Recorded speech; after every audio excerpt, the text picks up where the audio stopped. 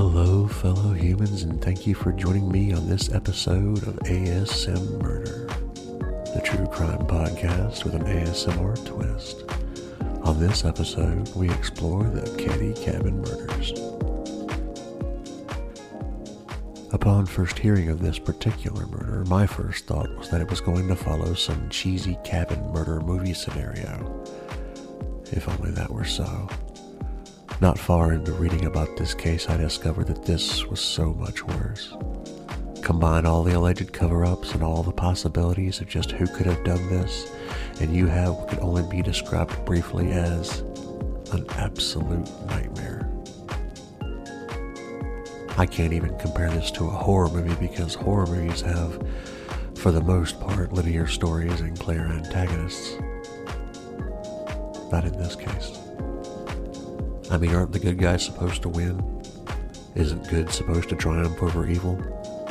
Aren't we supposed to get a satisfying ending? Not today.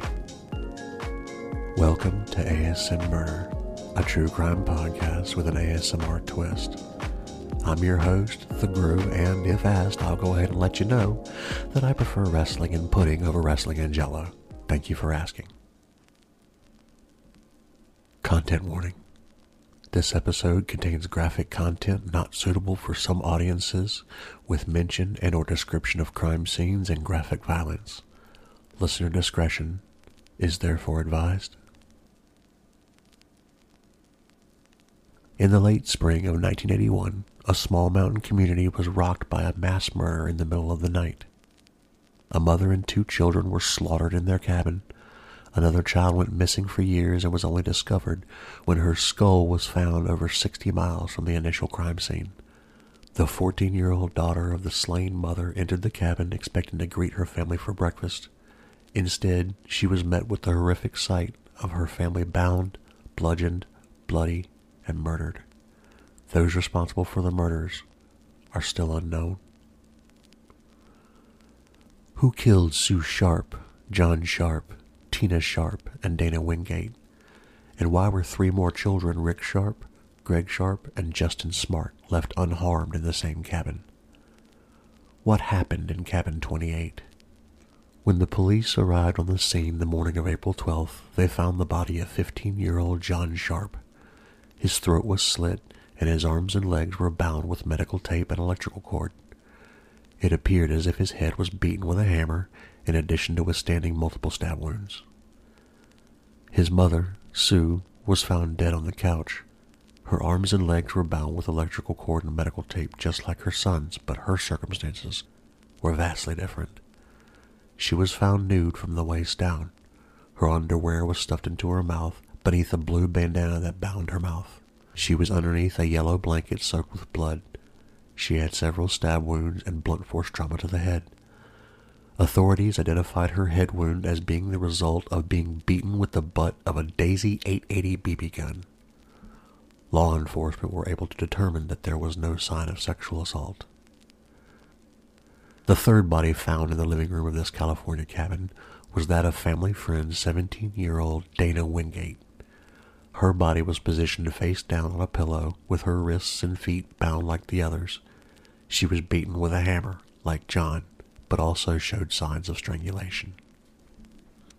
The weapons were left behind by those that wielded them. A hammer and a butcher knife were both next to the bodies. The walls were covered in knife stabs. Another kitchen knife was found badly bent. The only area outside of the main living room that had any sort of disturbance was the bedroom of 12-year-old Tina Sharp. Her bed was bloody, but there was no body to be found. There was blood everywhere. Not only on the victims, but on the furniture, the doors, the ceilings, and the back steps. Sheila Sharp was the first one to enter the cabin after the crime around 7 a.m. the next morning. A neighbor, however, did find Rick, Greg, and Justin unharmed in a back bedroom of the cabin. What exactly happened on April 11, 1981? The police can only attempt to piece together the evidence. They closed the crime scene for 6 days, scouring the cabin for clues. Aside from the weapon, one of their leading clues was a shoe print found outside.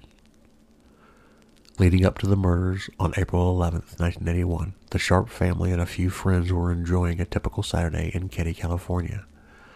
The family had lived in Cabin 28 for just over a year after moving from Connecticut after a divorce. Sue was escaping an abusive marriage and moved with the kids across the country to the small town in the Sierra Nevada region.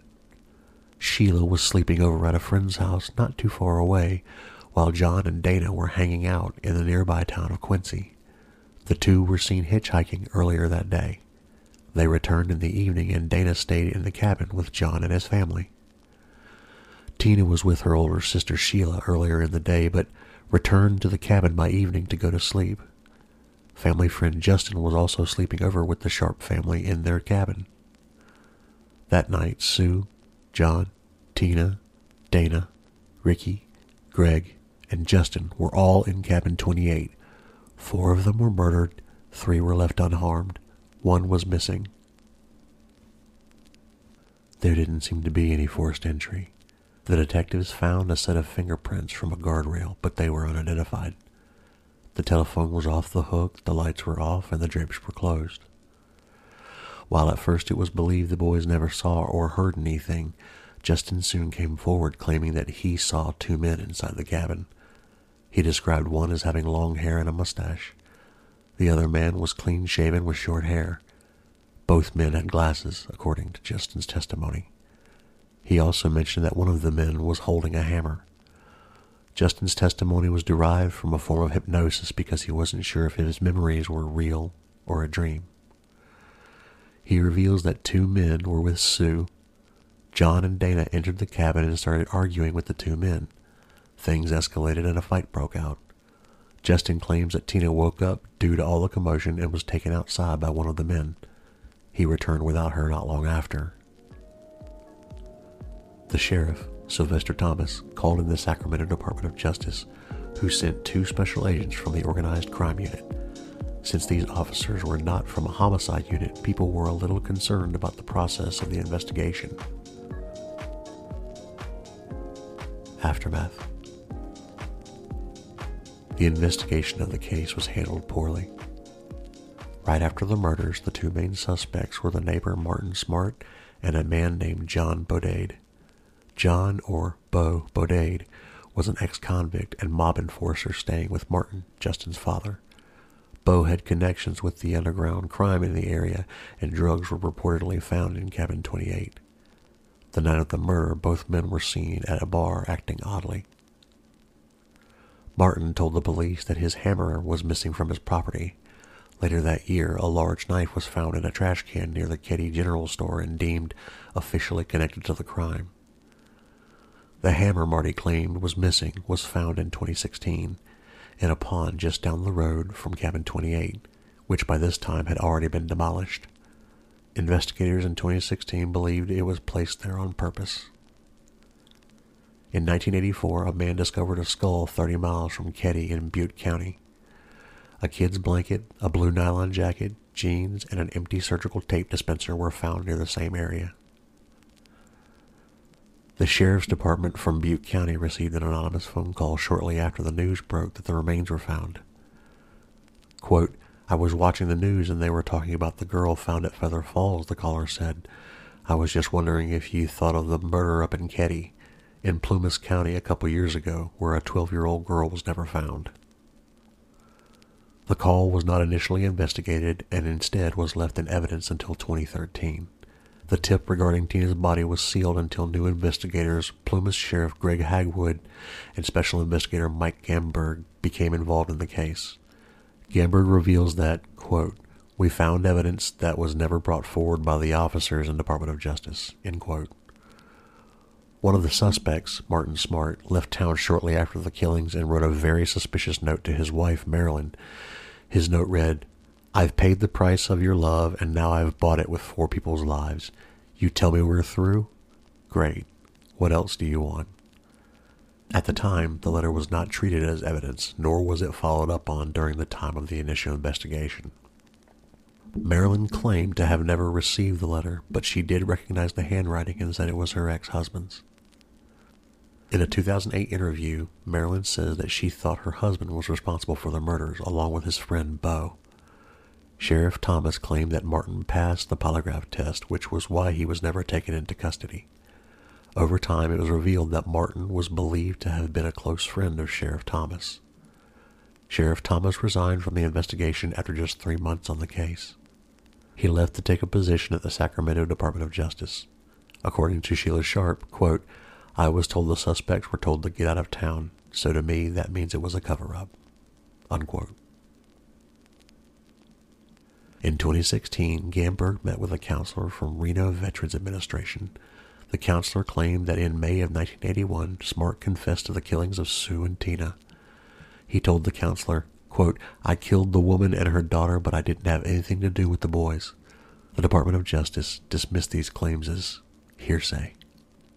Another possible theory for motive behind the murders involves a love triangle between Sue, Martin, and Marilyn. Sue had allegedly been talking with Marilyn about the possibility of her leaving her husband because of his abusive behavior. When Martin discovered this, he enlisted his friend John to take Sue out of the picture. This fits with Marilyn reportedly leaving her husband on the day of the murder. This could also align with Martin's son Justin being spared that night. Gamberg believed that the murder could have been part of a large drug smuggling plot. He stated that the Department of Justice and Sheriff Thomas, quote, "covered it up," alleging that Bo and Martin were involved in a larger drug smuggling scheme involving the federal government. Martin was known as a drug dealer, and Bo had connections with illegal drug activity in Chicago. It is suspected that involvement from the federal government was the reason why 2 corrupt agents from the organized crime unit was sent instead of homicide detectives. It could also explain why both prime suspects were given the okay to leave town and were never fully interrogated or investigated. The case remains unsolved, but Sheriff Hagwood stated, "It's my belief that there were more than 2 people who were involved in the totality of the crime, the disposal of the evidence, and the abduction of the little girl." He continued stating, "We're convinced that there are a handful of people that fit those roles who are still alive." End quote. Both Martin Smart and Bo Bodade are dead. Smart died in 2008 and Bodade died all the way back in 1988. But new DNA evidence points to more people being involved in the murder than Smart and Bodade. Former Sheriff Thomas has since denied any connection to a cover-up, saying, "There was no shortage of suspects, but suddenly now everybody 35 or so years later have all figured out what happened, and that all of the investigating officers were corrupt. It's laughable is what it is. Martin Smart was not a friend of mine. At one point, he and his wife were having marital problems, and they came to my office when I was sheriff and wanted me to counsel them." According to Sheriff Hagwood in 2017, there are people locally who know more than they've said, and I believe we have identified some of them, and we know who they are and we know where they are, and I have every confidence that they either participated after the fact or they have first-hand information. There are 6 people of interest. All 6 are still alive. Keddie was and remains to be a small town with a population of under 70 people. If the murder was committed by a member of the Keddie community, it would make sense that someone out there knows about the horrific circumstances of Cabin 28. In 2004, Cabin 28 was demolished. The investigation is still ongoing.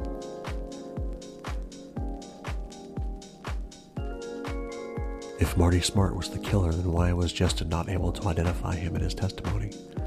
Why had certain evidence that would have proved useful to solving the crime been covered up? Why were organized crime officers brought in on the case rather than homicide detectives? Who killed these 4 people?